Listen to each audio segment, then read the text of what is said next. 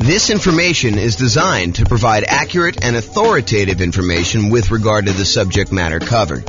It is offered with the understanding that the presenters are not engaged in rendering legal, accounting, or other professional services.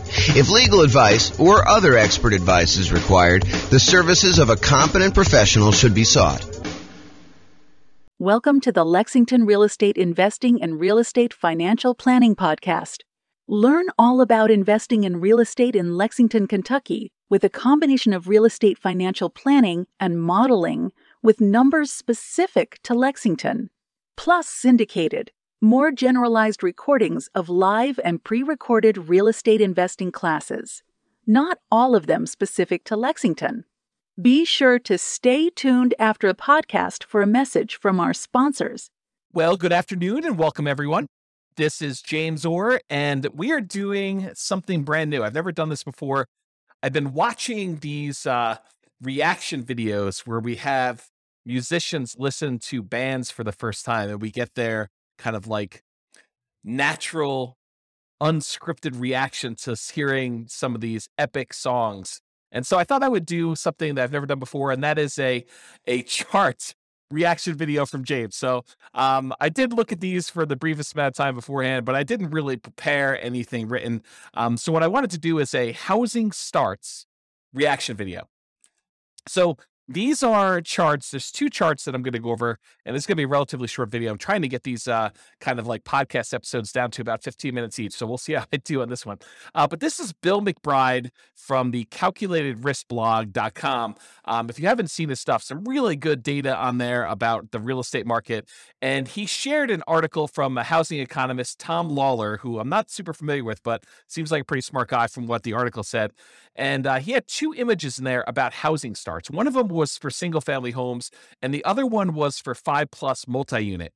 And so real estate investors that are interested in new construction or specifically like larger multifamily, 5+ units, kind of multifamily properties, you'll find these charts super interesting. And I think I'm going to talk a little bit about inventory. So I'll put the URL to the actual article with the two images in the show notes for you if you want to go look it up. And I'd recommend you check out Bill's blog for some additional content over time.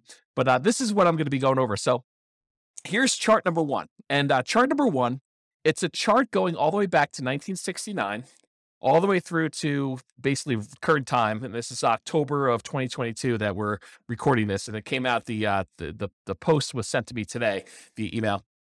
And it is the new construction, housing starts, and completions. So it shows two lines on here, basically one showing how many new construction properties, 1-unit structures, so single-family homes, were started, and then how many were completed.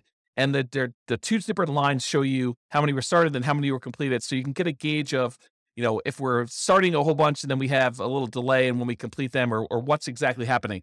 In addition, on this particular chart, Bill McBride also points out any recessions we had. So the recessions are these vertical blue bands showing you when we entered recessions. And so the numbers are in thousands. So it started off in 1969. We had about, just eyeballing it there, about 900,000 new construction starts, and it is seasonally annual adjusted rolling average for these. So it kind of gives you an idea of what the past 12 months were for doing this.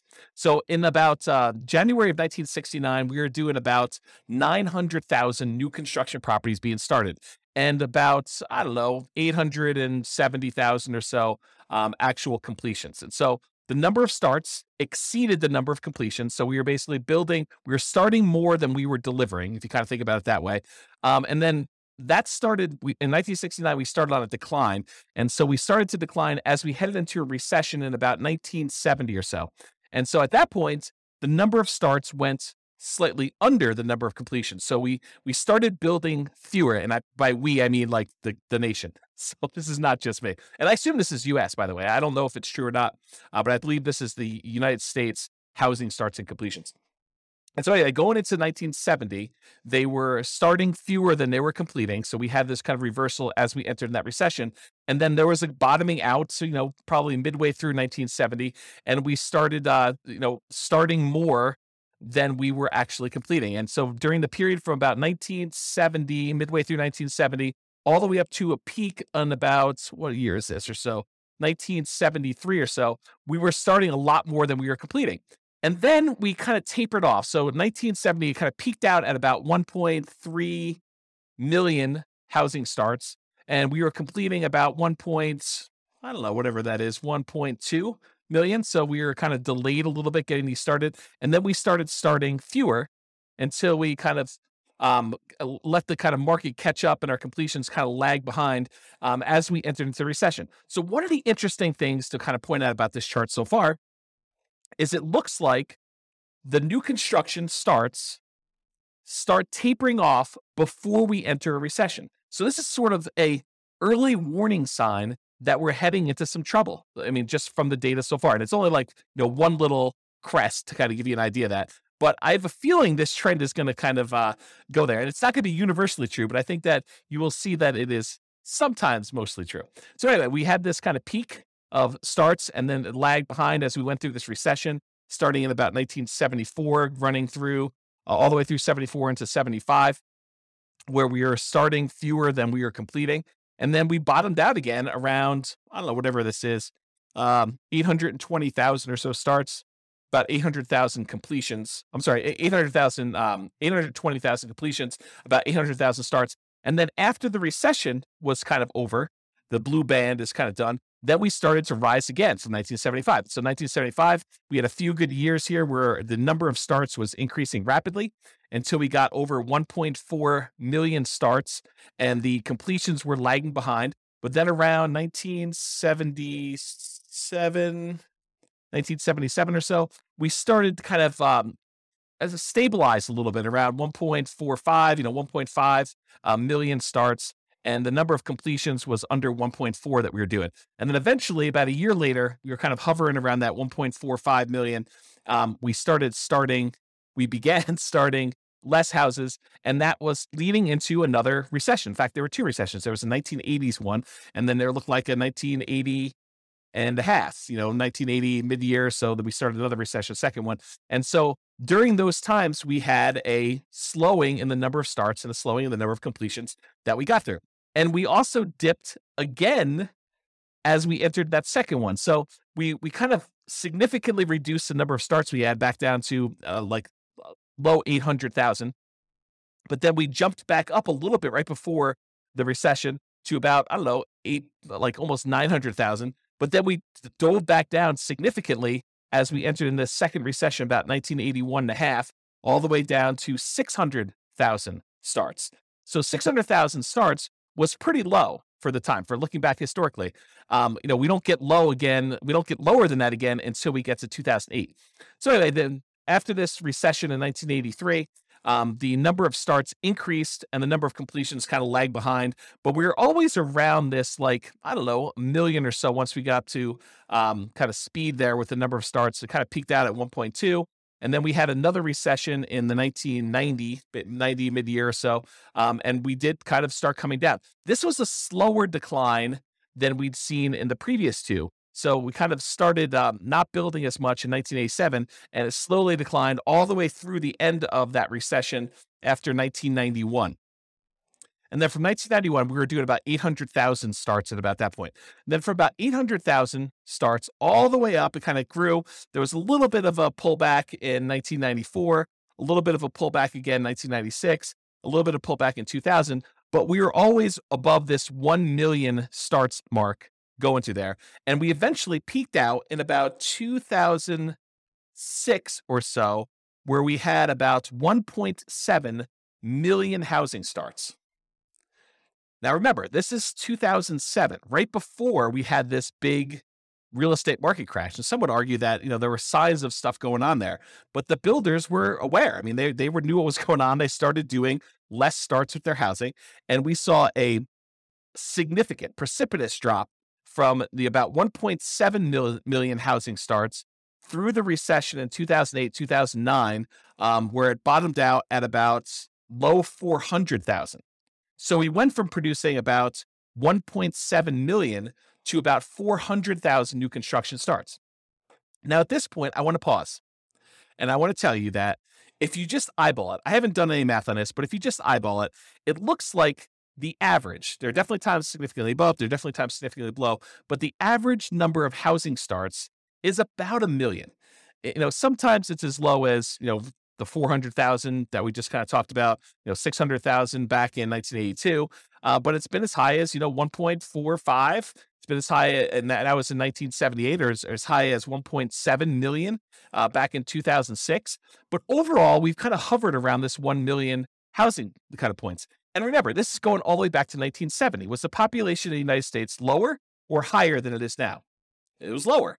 And so one might expect, a reasonable assumption might be that with an increasing population, we might need to build more housing, kind of replace the old stock that's being demolished or kind of getting removed from the circulation there, and also an increasing population there. So for a period of time, going from whatever this is, 2010, all the way through to about 2021. So about 11 years or so, we were significantly below that 1 million per year mark.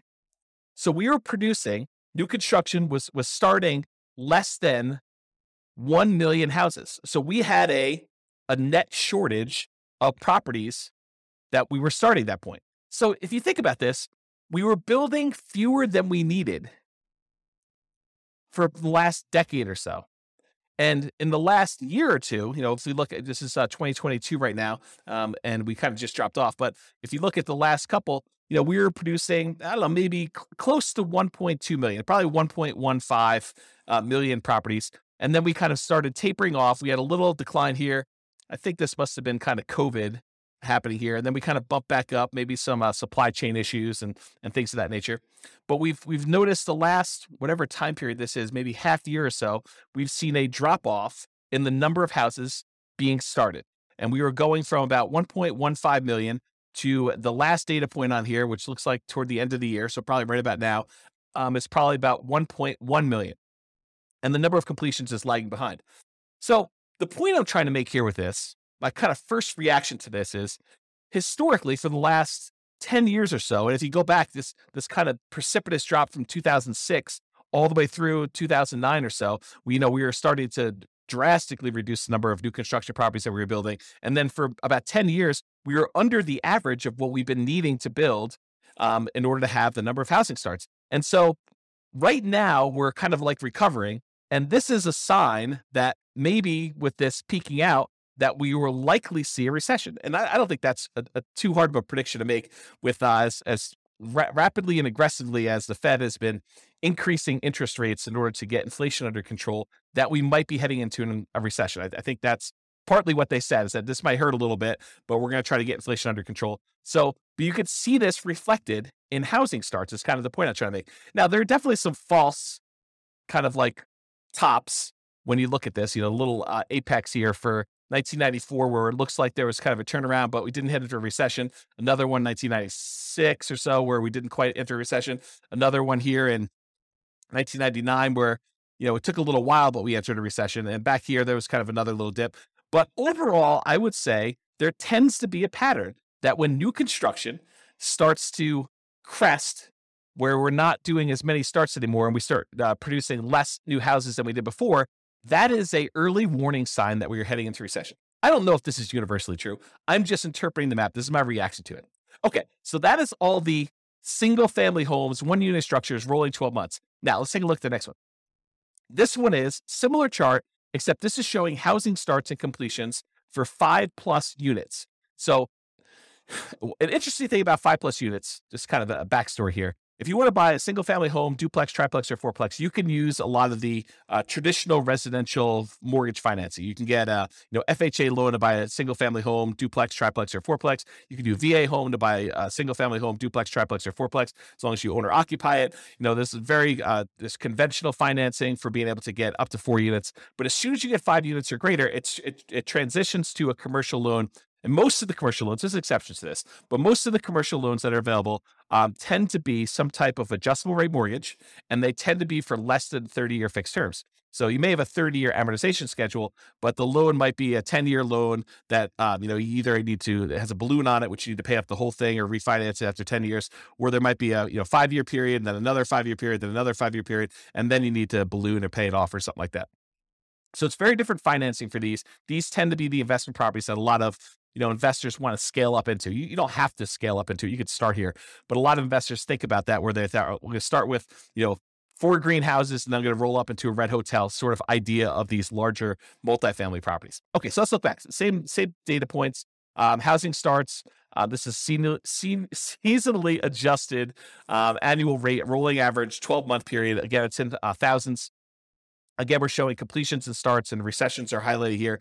Does the same pattern occur for these kind of multifamily properties? And I think largely they do. I mean, we kind of look at the blue line, just look at starts. Yeah, it kind of peaks out, and then we have recession. Kind of peaks out, then we have recession. Peaks out, we enter a recession. It peaks out, we have another recession. Kind of peaks out, we didn't quite have a recession. Peaks out, didn't quite have a recession until quite a bit later, and we kind of rolled down there. That's like the 1980s period. And then we kind of grew back up here, had another little relative peak, and then we had a recession. Had a little peak here, didn't have a recession for a little while, and then we kind of bottomed out here, which you wouldn't have necessarily expected a recession, but we did. And we had a little peak inside the recession in the 2008, 2009 period. And then we bottomed out really low. And then we kind of came up here. And now we're showing that we're having, relative, it's not like all-time highs, but we're having a relative high for the number of starts we have for the last, whatever this is, going back all the way back to 1987. So back in the 70s, we were producing a lot of these 5+ unit structures. And back in the 80s, we were doing about half as much, maybe a little bit more than half as much. We were doing 900,000 5+ units starts back in the early 1970s. And then by the time we got into the 80s, we were doing about 600,000. So not quite half, maybe 2/3. And then we dropped really far off. The low here, besides the 2010, right after that really big recession, real estate recession there, the low here was like 1993, where we were only doing little over 100,000 5+ unit starts. And if you wonder to yourself, where's all the inventory of these 5+ units that we're looking for? And it shows in this chart that we've had a shortage of new construction 5+ units. And so you could see, I don't know if I'm just eyeballing this for an average, the more recent time I'd say probably is in this 300,000-ish range. But if you go back and you look at all the way back to 1969 or so, I'd probably bump it up to be closer to this, 400, maybe 450,000. So to have these starts be at, just over 500,000, 520,000 or so right now for these 5+ units doesn't seem that high. It's not like we went ridiculously high back to what we were doing in the 70s. It is a little bit above the average for what we've been doing, but we had what I would consider to be a relative shortage. If we were used to producing, what did I say here? 400 to 500,000, sort of an average if you include these really high peaks here.